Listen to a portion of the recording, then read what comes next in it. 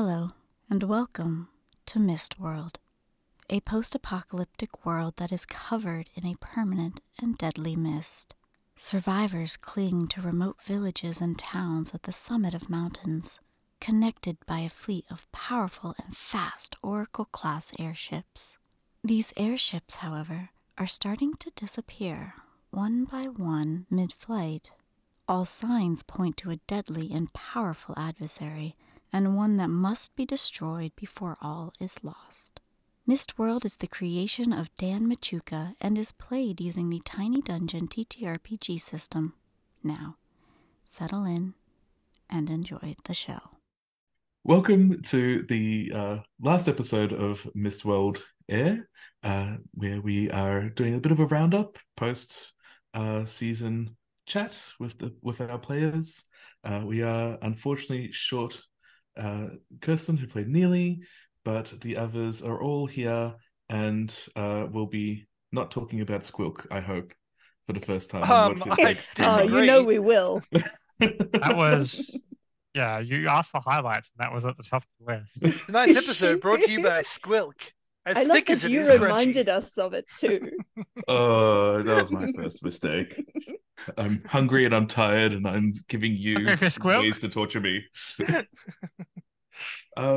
Yeah, so I thought probably the best way or easiest way to kind of go through what we have done is just kind of go through each of the I was going to do a quick rundown of what happened in each episode really quickly, because it's been so long since you guys took out a bunch of goblins who were coming towards the airship, and then who then turned out to be Mister Whitber / Conor's relatives, which was not planned at the time. So let me just bring them up, because I should have had them ready, because I had this thought and then didn't plan, which is not like me. I'm usually better at that. In the meantime, talk amongst yourselves. While you look, I would like to thank our listening audience for putting up with this all this time, and our sexual innuendos, Squilk and all. It's been appreciated. As my low light. Your low light was the Squilk, or was your low light my highlight, which happened to be the goat games? Well, the fact that I created the word squilk is to my eternal shame. Anyway, so yes, so first episode, as I intimated, so you guys were on board the ship. It's attacked by a bunch of desperate goblins trying to get on board. You guys managed to help fight them off, and you were then chosen by your alter egos to lead a mission to try and find out where all the other ships were going and what was happening to them. Episode 2 was the Tale of Squilk and Cookies. It started that bloody early. What a great where name. You guys went out and were on in the world. Henry was recovering from being attacked by the air squid, and we coined the term Squilk, along with making some latte art. You found the ancient dwarven ruin, which is where you guys found the lightning cannon, and went on your way from there. Going back to that episode, while we're thinking about it, what was in the filing cabinet? So the what I decided was that it was going to be schematics for a defense. So you had something offensive and you had something defensive. I was going to invent what the defensive thing was on the spot. I was just like, that was just got to be my way of balancing it. Got it. So the idea was that, yes, there was this filing cabinet that had clay tablets with a schematic on it, and yeah, as a security measure, these golems came out and smashed that up before trying to smash you guys up. Nice, because I know Neely was very keen on what was in that one. So that episode all of it was a highlight for me. I really enjoyed just the shenanigans that we went through to completely fail to get really anything useful out of it. And the dwarf height trap that Neely walked into and the rest of us didn't even notice, that was fantastic. It made me very happy. See, I love, there's a series of trap books, and they don't go into like, oh, you need to roll a DC, whatever, to clear it. It just describes the trap. And I just find those so much better as for my prep than having a list of, it's an arrow trap that you need to try and avoid. Nice. Yeah. Nice. But yeah, no, that was very funny. And it really played into the difference in height for our characters, set that visual idea that we all 3 foot nothing and we just walk around to someone who we literally have to look up to the whole time. It's like that there's a Family Guy reference to I feel like a pig among guinea pigs, and there's just all these guinea pigs standing around a pig, and the pig's there like, I know who's in charge here. And she took charge, so I guess she is the pig among the guinea pigs. That's it. And then the third episode, and this is my favorite because it has my favorite NPC, which is when you guys go to the library. I kind of screwed up the library, I admit, but you guys came across Henry's brother, and Yes. had that little interaction with him at the start. Had the chase through the town to avoid the goblin bakers, and then met the blue sister.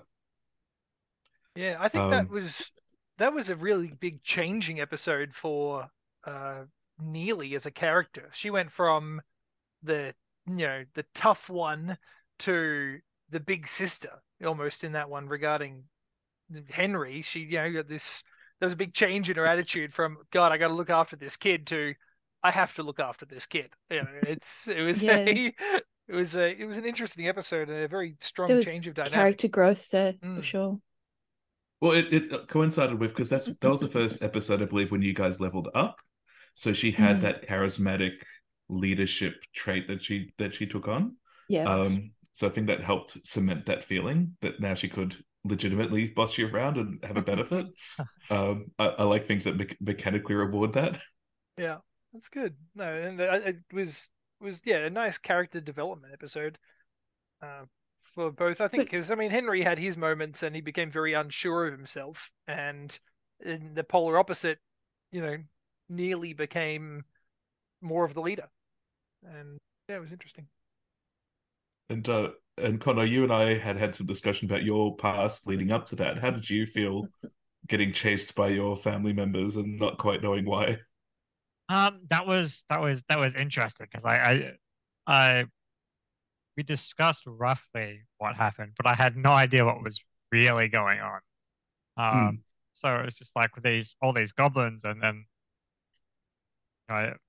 trying to get everyone away from the rest of the family, and still just act like you know nothing's nothing's nothing's there to worry about.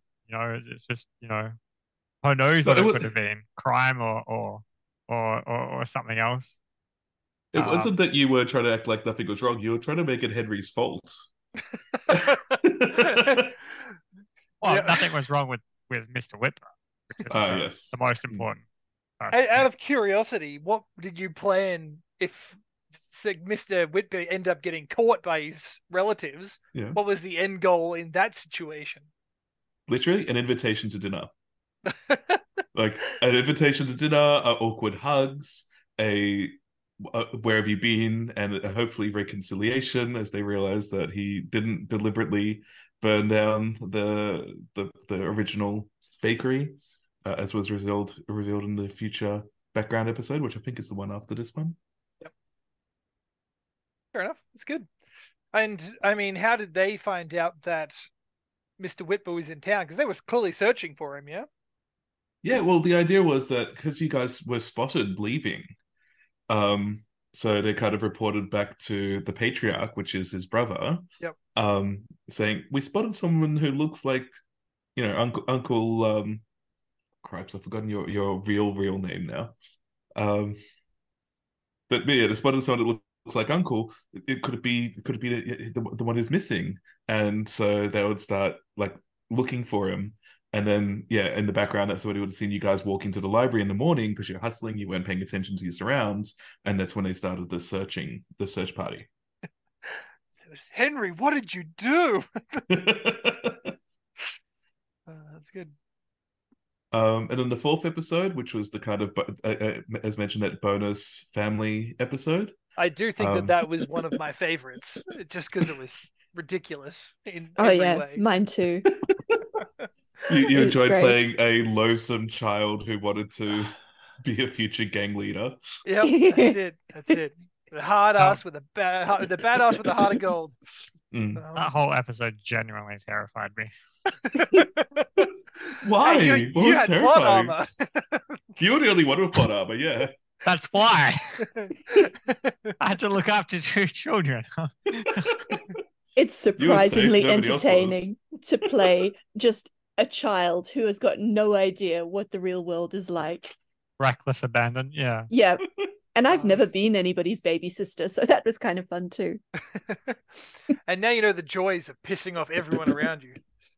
But Yep. you're gonna say you never knew being a child, so I was like, okay. No, I was a responsible child in the real world. I was like the eldest in my group of my parents' friends all had kids, mostly because I was apparently very cute as a 1 and 2 year old. So they're all 2 to 3 years younger than me. I was always the responsible one. So it's kind of fun not being. So you were literally the trendsetter.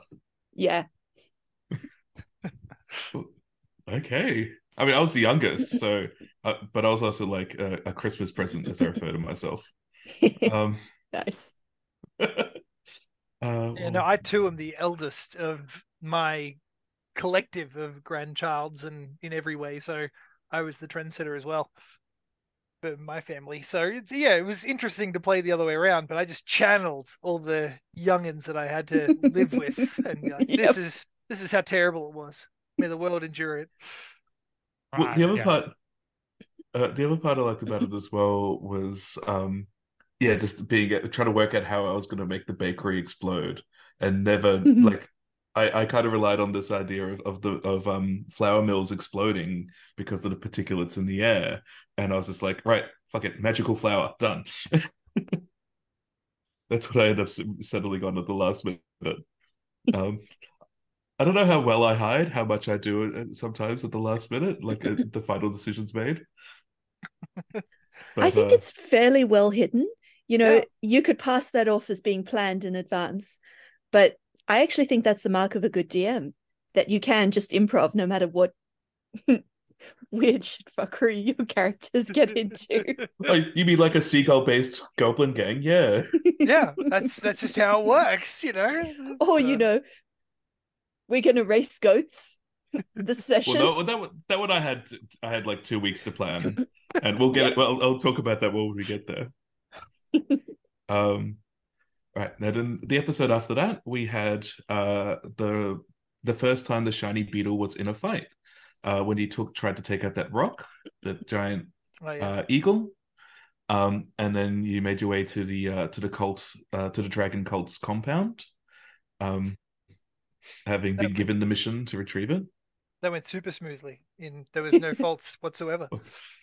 I mean, for my part, I own completely Deus Ex Machina getting you guys onto that path, but it worked. And you guys didn't pay attention to all the words I was using, and it was fine.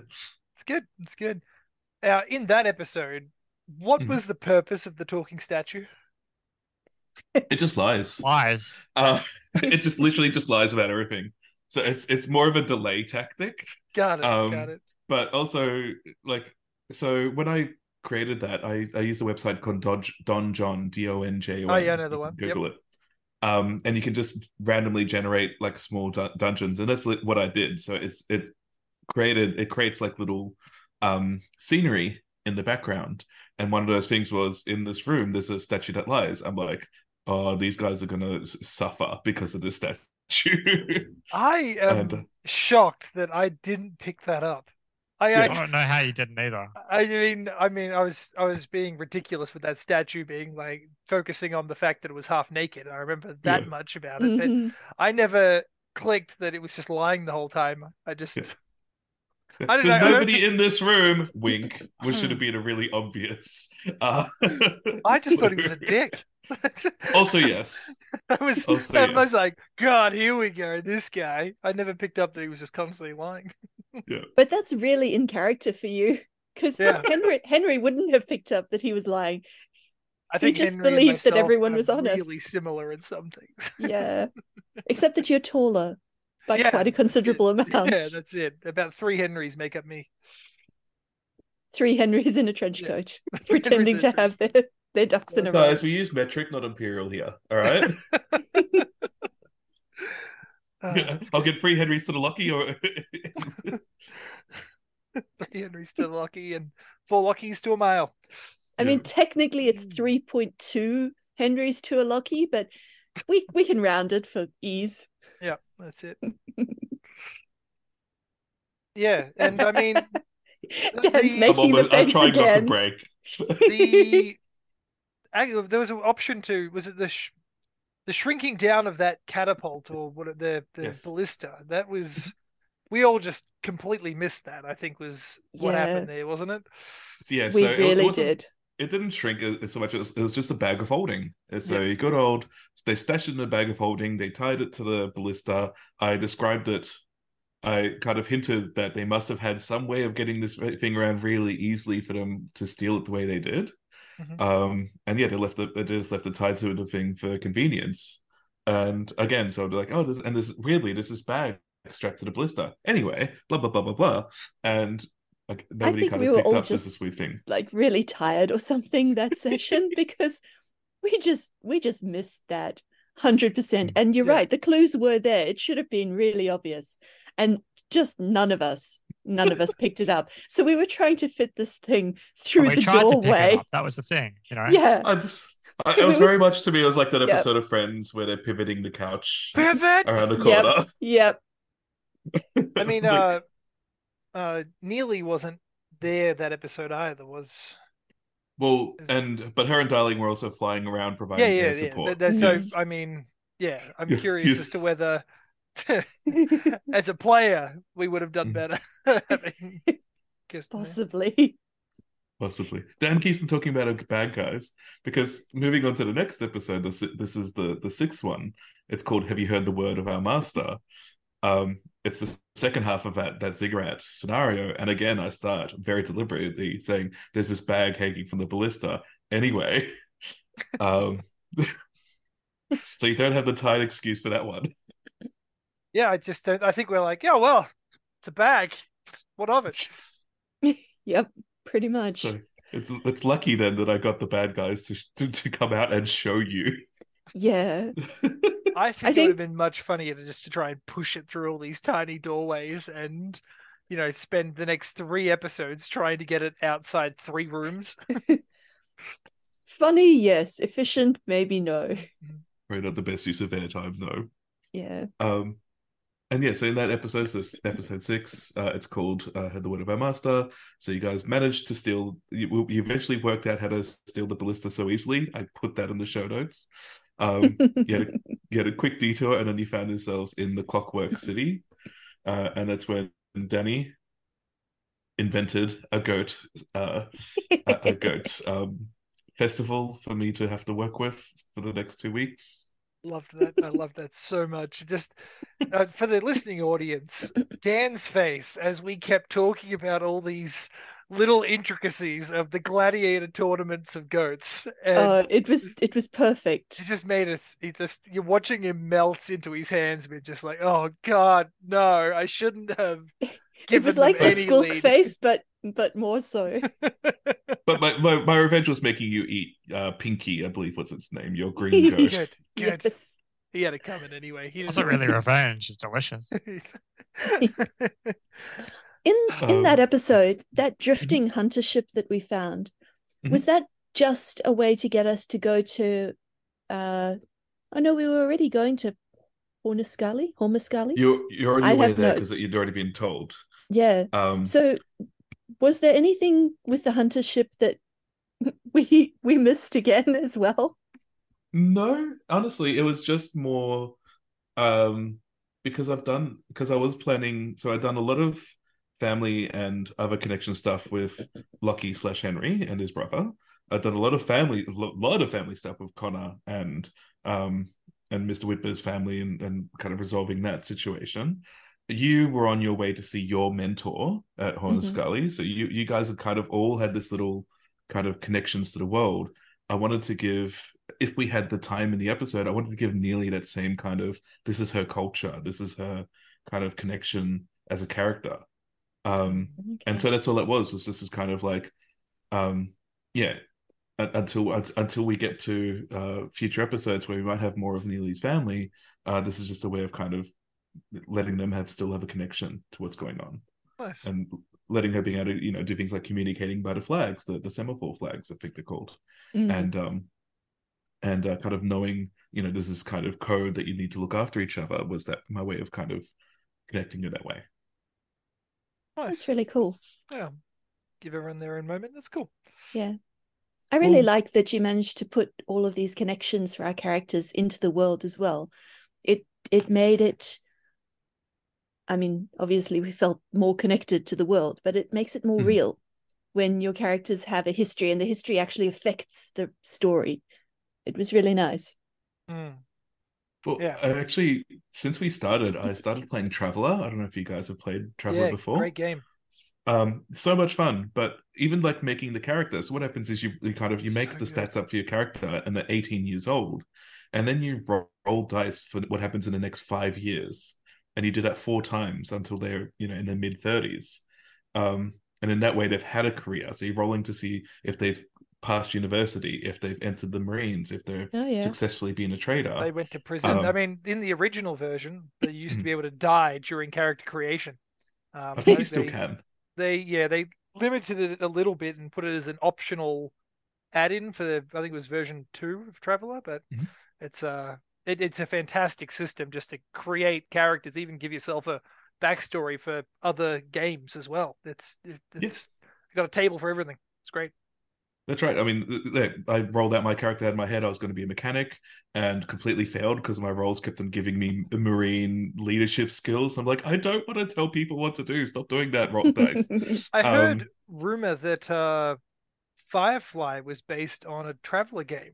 Like the writer's home Traveller game was what inspired Firefly, the TV show. So, yeah.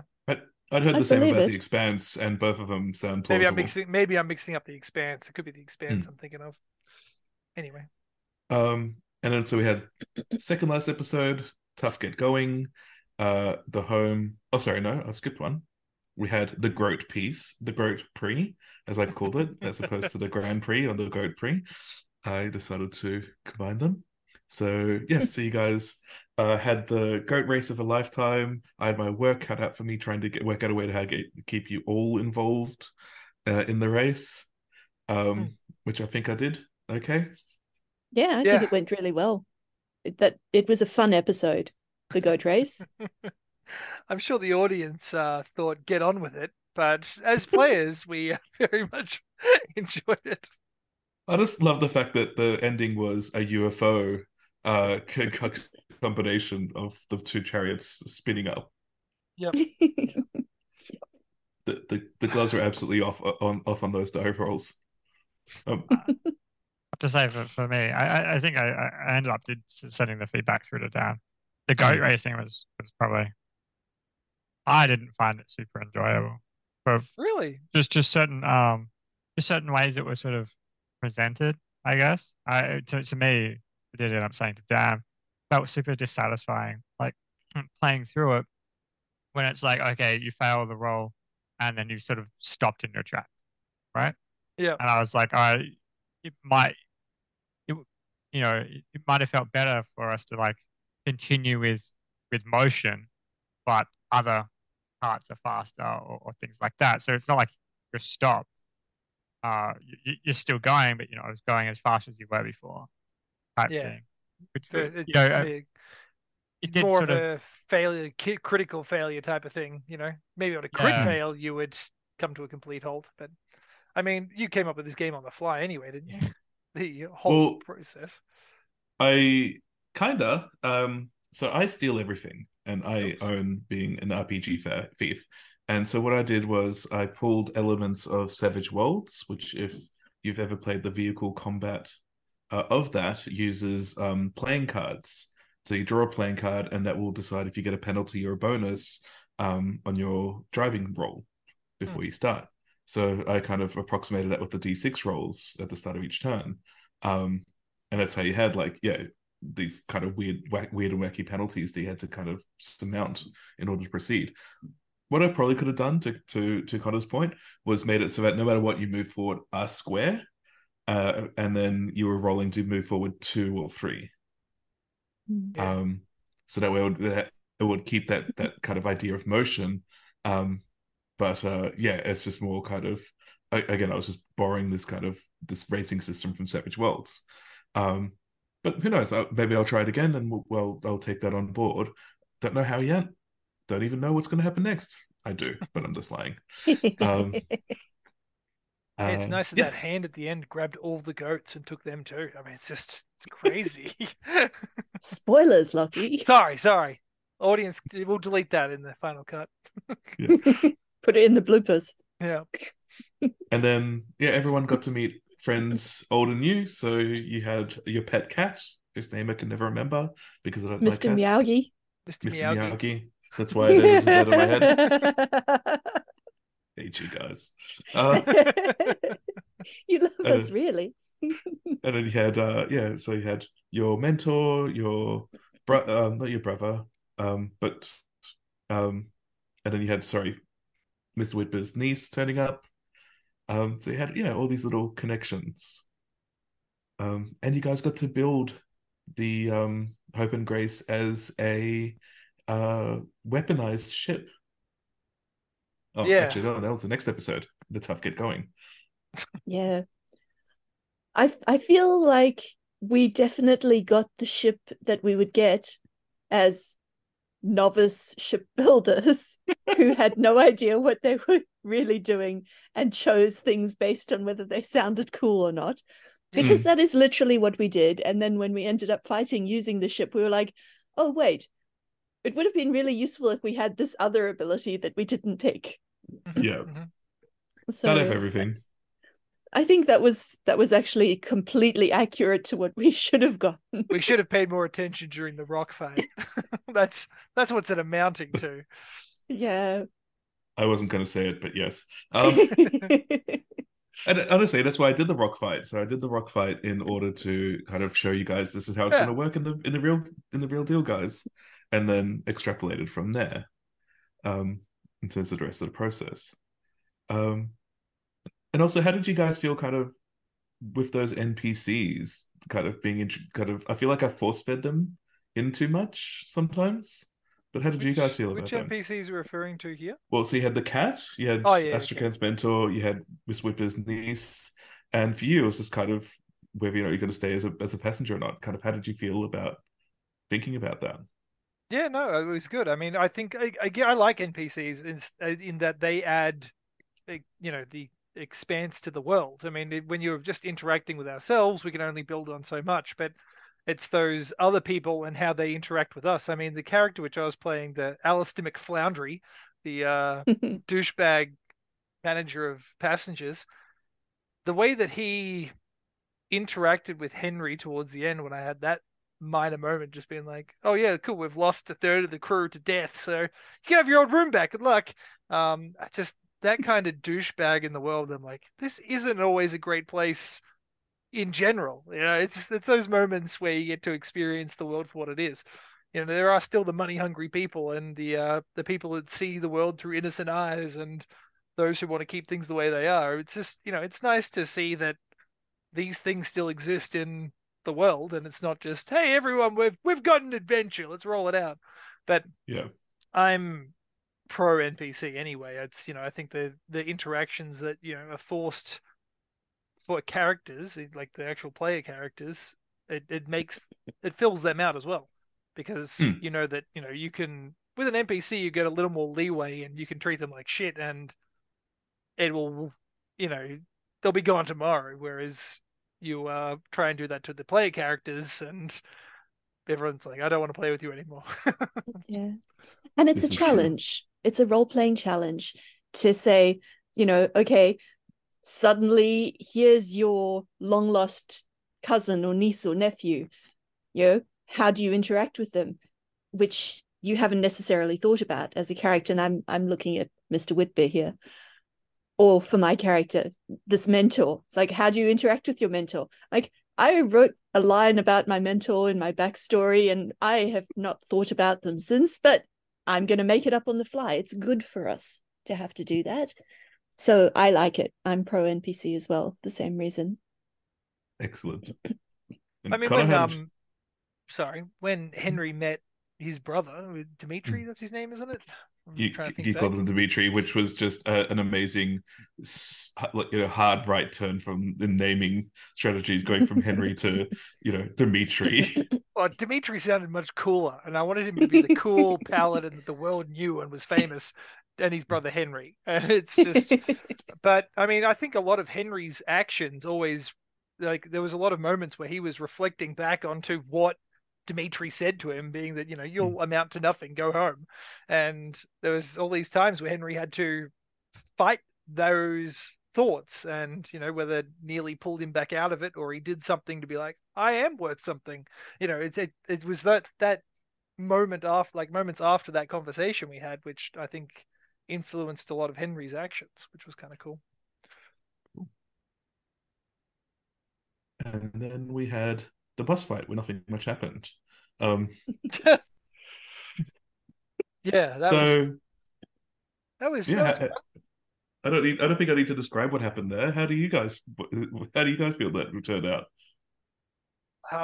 Well, I mean, Henry died nearly more than once. And I mean, I think from Henry's point of view, or my point of view as a character, I'm like, Henry would only shoot at disadvantage if he's got any of these guns. So he's probably not too useful in the helm. And then I'm like, well, Henry's really a one-trick pony in that he's got a shield and can counter. So I'll use what I can to my advantage there. So being on the roof of the thing was, it was probably my best option, as opposed to try and save some of that damage that we kept taking, because it didn't look like a winnable fight for most of it. I don't know about what you guys thought, but although it didn't seem like a winnable fight, to me, it felt easy. Like, I was expecting it to be much more brutal as soon as this dragon came out and we just saw it tear through the other, blimp ship. Yeah. And getting to the end and finding that it wasn't actually the real big bad put that fight into a good context. Because it was a weird combination of being a fight that almost killed us all, that still felt weirdly easy, even though we were losing. Yeah, it's like you go fighting a black hole. You're going to lose, but how easily are we going to lose?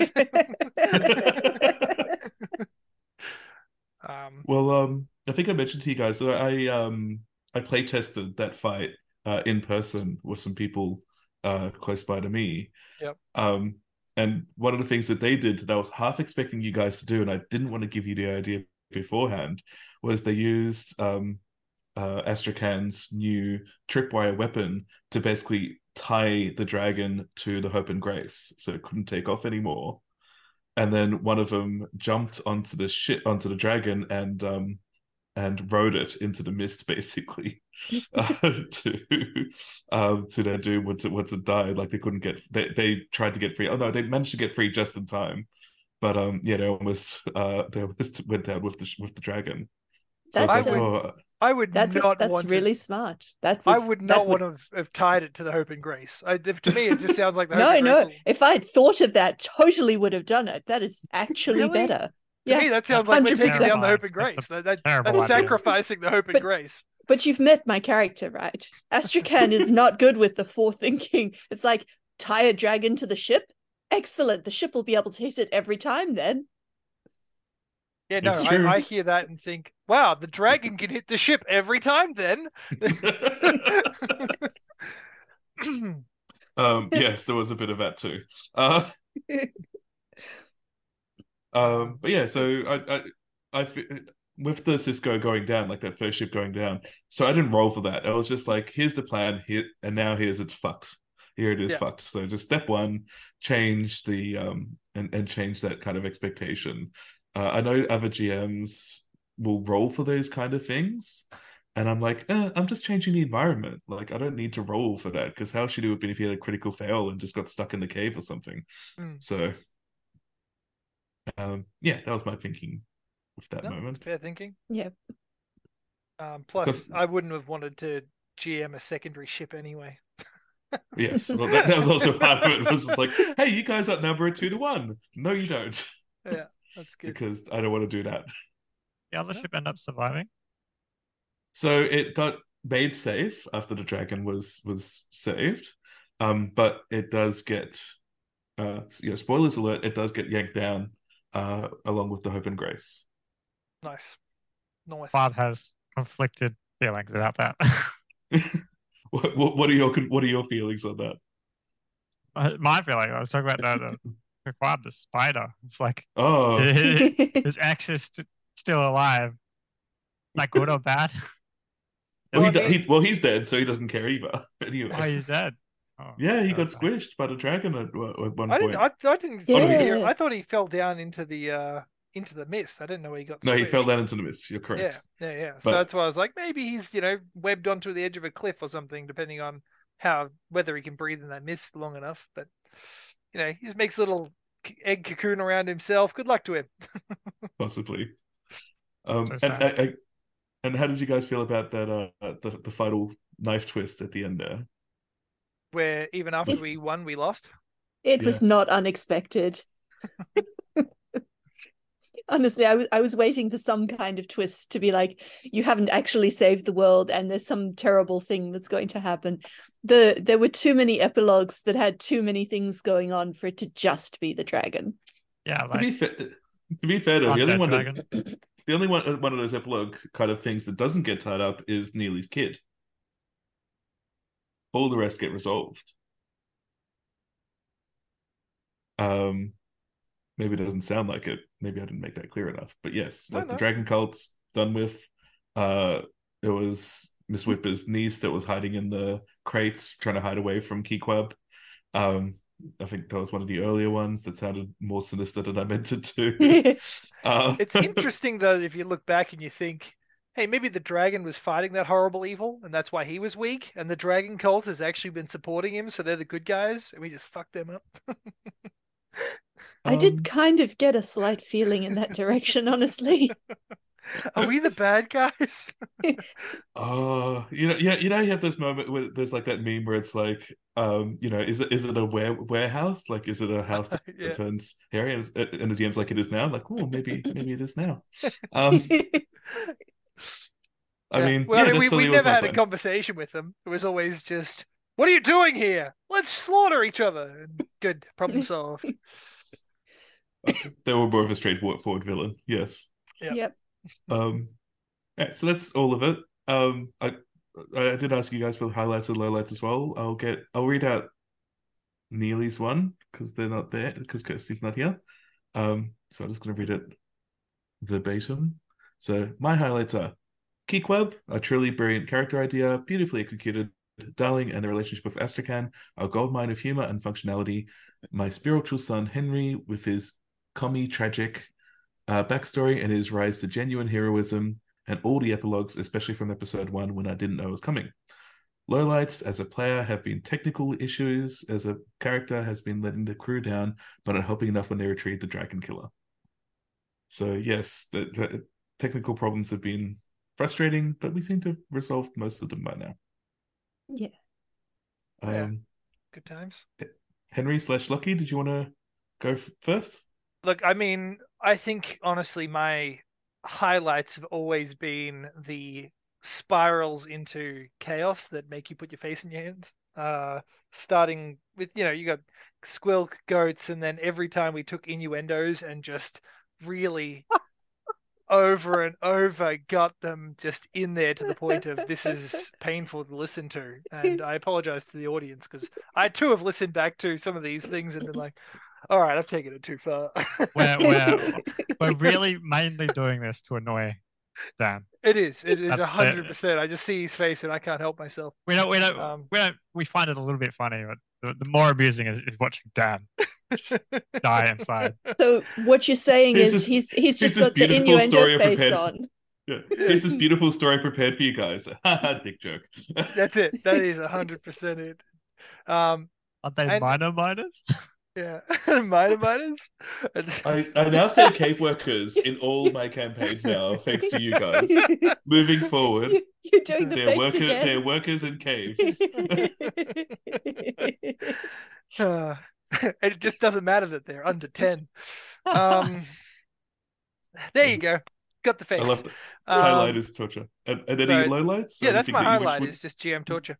Yeah. I think my lowlight is I'm not a huge fan of the system. It's only, I mean, granted, I built Henry in a particular way, but I do feel like he is a one-trick pony, and I built him as such. But I mean, a lot of us always kept going back to that same repeat actions over and over again. Mister Whitber would fire, Neely would fly and dodge, and then Danielle and Astrakan and Darling, they're the ones who had a lot of variety. I mean, Darling itself did everything from spy espionage to flying ship shooting, and she was our most multifunctional character. And look, it's fine. It's just yeah, I think that's the part which limited me a little. But I mean, I made up for it in just chaos and roleplay, and I enjoyed that. But it's as from the system's point of view, I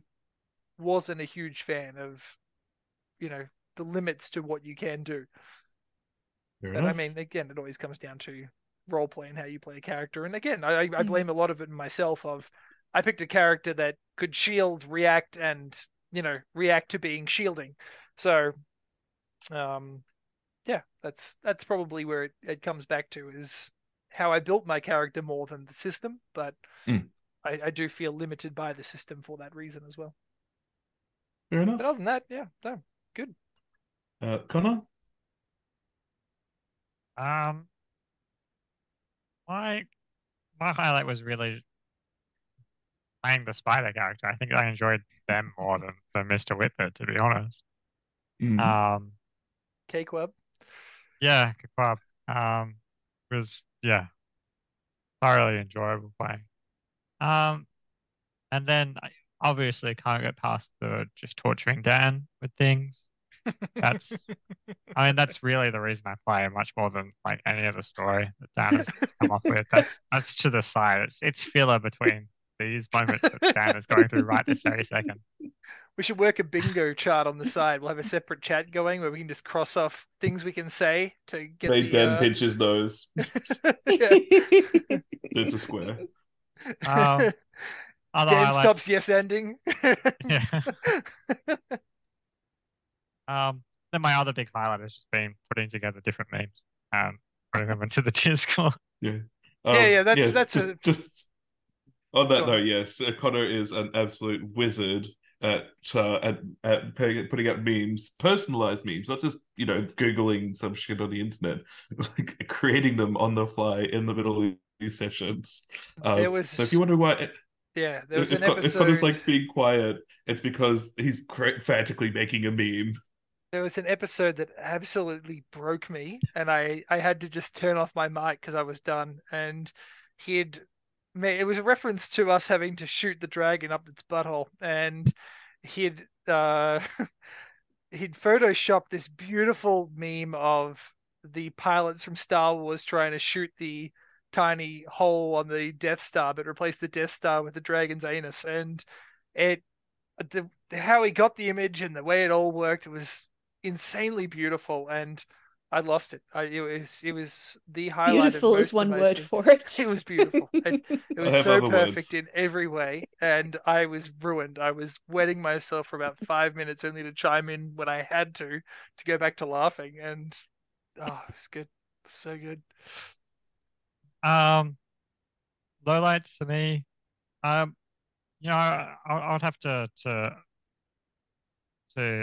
echo Lachie a little bit with the way the system played out.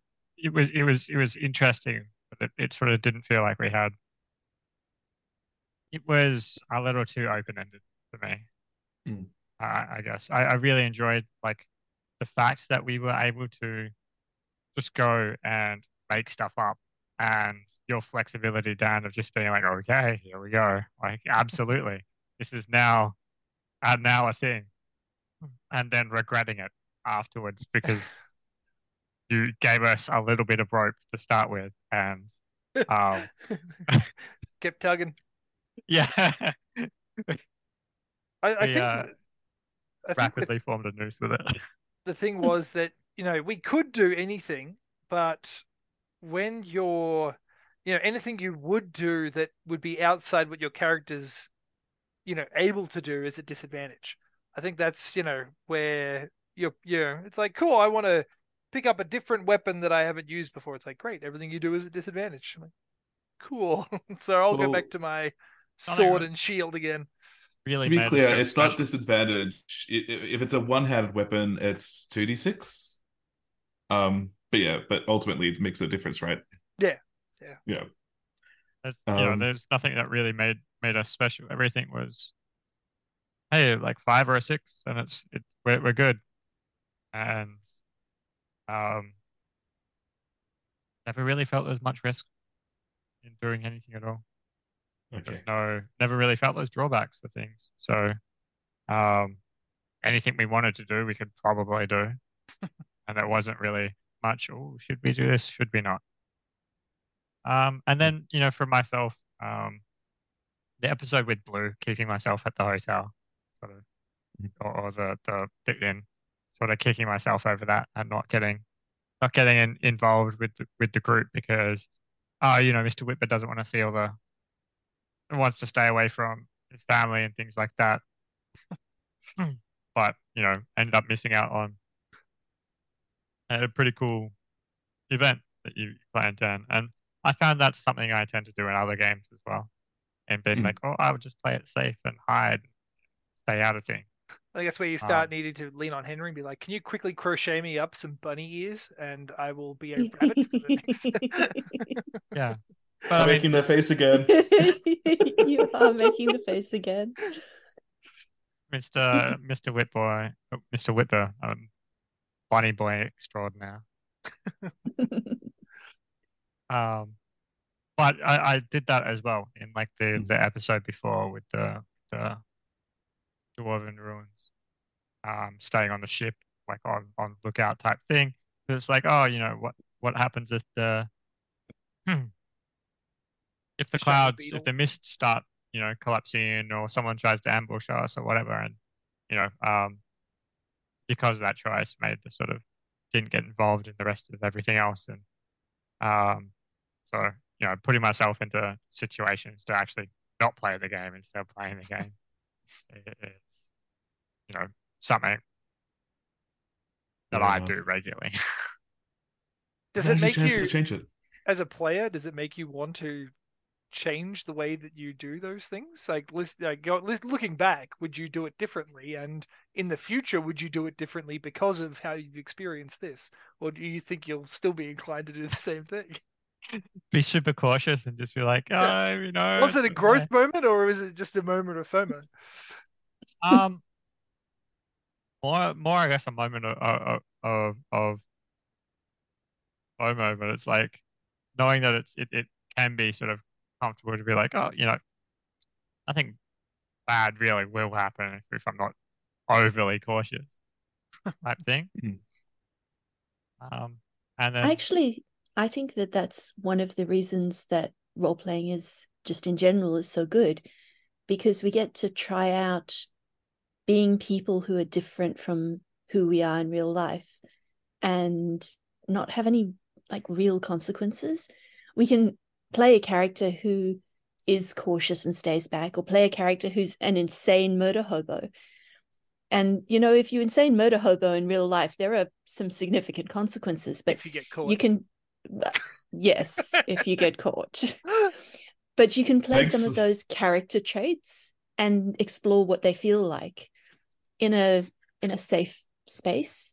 I think that's part of the joy of role playing in general, that you learn more about who you are if you try being slightly different versions of yourself.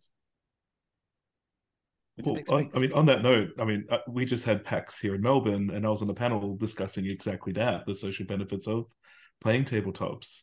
And I really feel like whenever you make a character, it's usually one of three things. It's either a self-insert, you're playing as yourself. It's you're playing as someone you want to be. So something that kind of moving towards where you want to be, or you're playing an experiment, somebody who's completely different from who you are, just to see what that feels like. I really got into role playing as opposed to just self-inserting when I played a 15-year-old teenage girl who was just an absolute sassy, nasty so-and-so. That's what I kind of was like, oh, so it's not just me playing a ranger, an animal companion ranger, because that's who I am, who I'd be in real life. Yeah, exactly.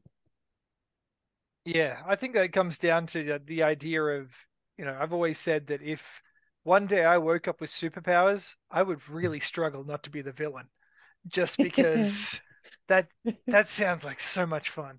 And as long as you don't get caught. As long as you don't get caught. How could you catch me? I got superpowers. Like, what are they going to do? Set some superhero on you? They don't have any superheroes. And even then, I think that would be fun to be a supervillain with a superhero challenging you. Let's bring it on. Let's see what happens. But Megamind, yeah, that's it. Yep. I think that's where it comes down to, is that I get to experience those moments where I have unrivaled power, and let's see what happens. And you don't get to experience in real life, but if I end up rolling up a level 20 character, I get to see what happens. It's nice. Okay, so that's why I'm not doing a high power campaign with you. You'll turn out to be the big bad guy. Is there a problem with that, Dan? Just go with that. Make that the point. You're playing the villains. The heroes are your antagonists. Yeah. If you start being too good, then your evil minions will stop respecting you and try to take over, and then they're your antagonists as well. It could be fun.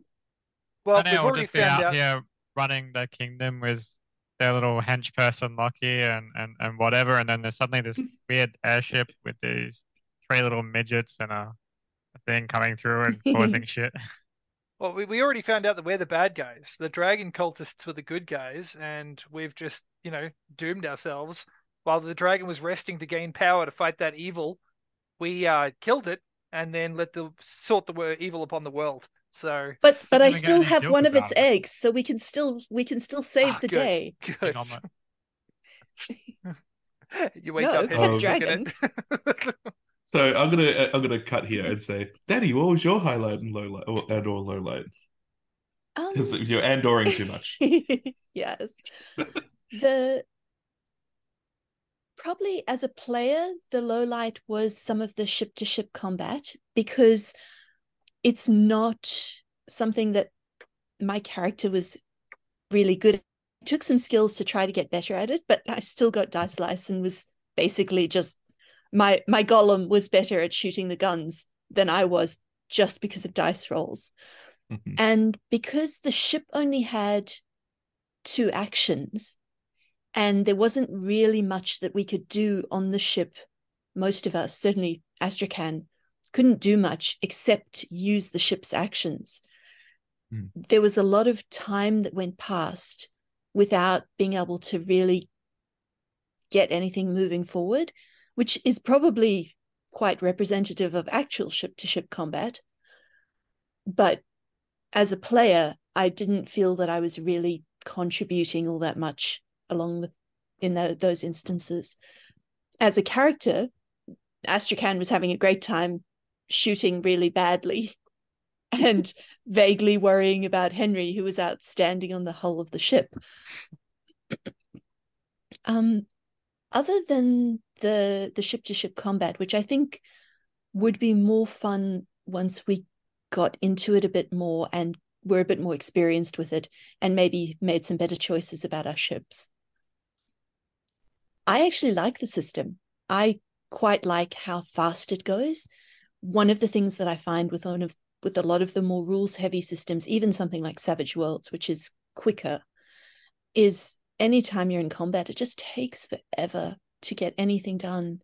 You can spend 3 hours in one fight which only takes in-game time like a minute. So I really like how quick it is, and I like that it made us improvise, because there's only so much you can do with 1, 2, or 3d6 and like 2 useful skills per character. Yeah. So for me, I enjoy that kind of improv, and I find that it is a role-playing challenge to try to make the character do something interesting and fun without having the rules behind it. On that note, I love the Savage World system, but unless you know the combat system really well, it's really slow. It's once you kind of know what you're doing and have spent the last turn planning it, then it works a bit better. Yeah, it's like the feng shui system. They have a combat system where you literally set up a board on a table and move yourself along spaces, and that's how you do the initiative. And once you've done it a few times and you know what you're doing, it goes quite quickly and it is very cinematic. The first few times really isn't. Really isn't. Fair enough. Yeah. The goat races were fun. I actually think that getting you to make the face while we planned the goat races was more fun than the racing. But I hate how my face is all 3 of your highlights. And I'm sure if Kirsty was here, it would be 4 for 4.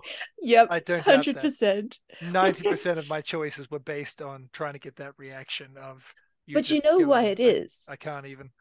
It's because we do something. We throw something at you, and you make the face, which is the face of every DM who's ever had a party of awful players who throw them just curveballs every time.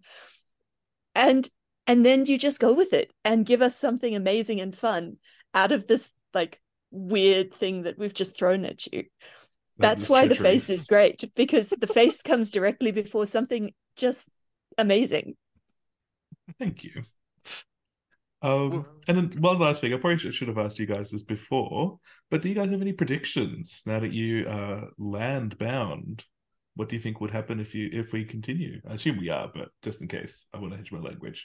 We die from the mist.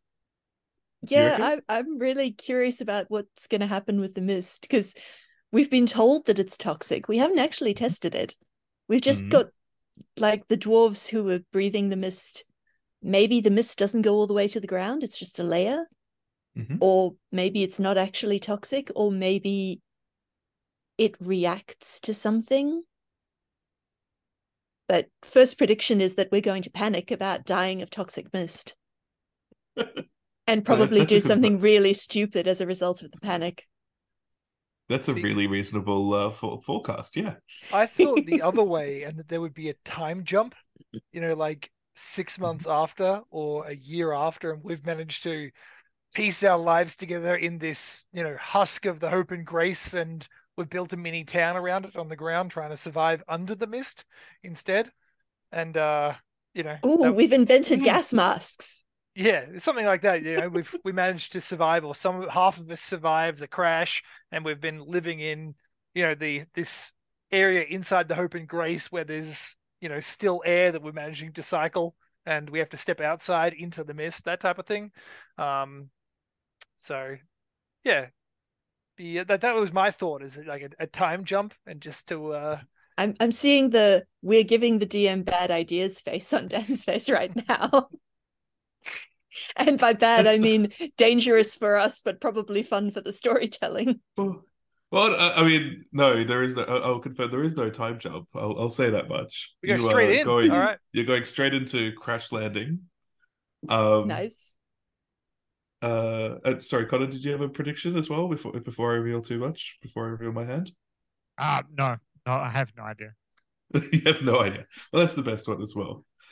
Yeah. So, Daddy, you are correct. So it's more of a shell situation. So very much the top layer, and quite a bit of, but quite a bit of it is highly toxic.